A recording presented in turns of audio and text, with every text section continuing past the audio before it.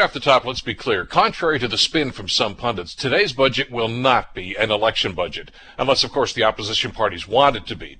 Instead, what we will see is a lot more government money going out the door to ease the pain for hard-hit and suffering Canadians due to the third wave of this horrific pandemic.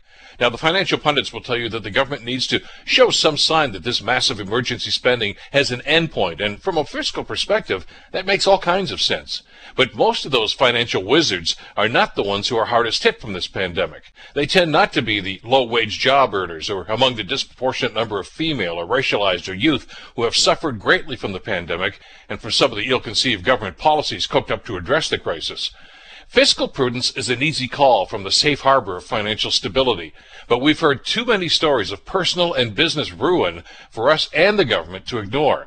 Look, if we're willing to turn our backs on the most vulnerable and the most impacted by this crisis and tell them, well, sorry, we just can't help you because we're concerned about the bottom line, we've abdicated our moral responsibility as a nation. Look, in ordinary times, the government spending we're going to see today might be considered irresponsible.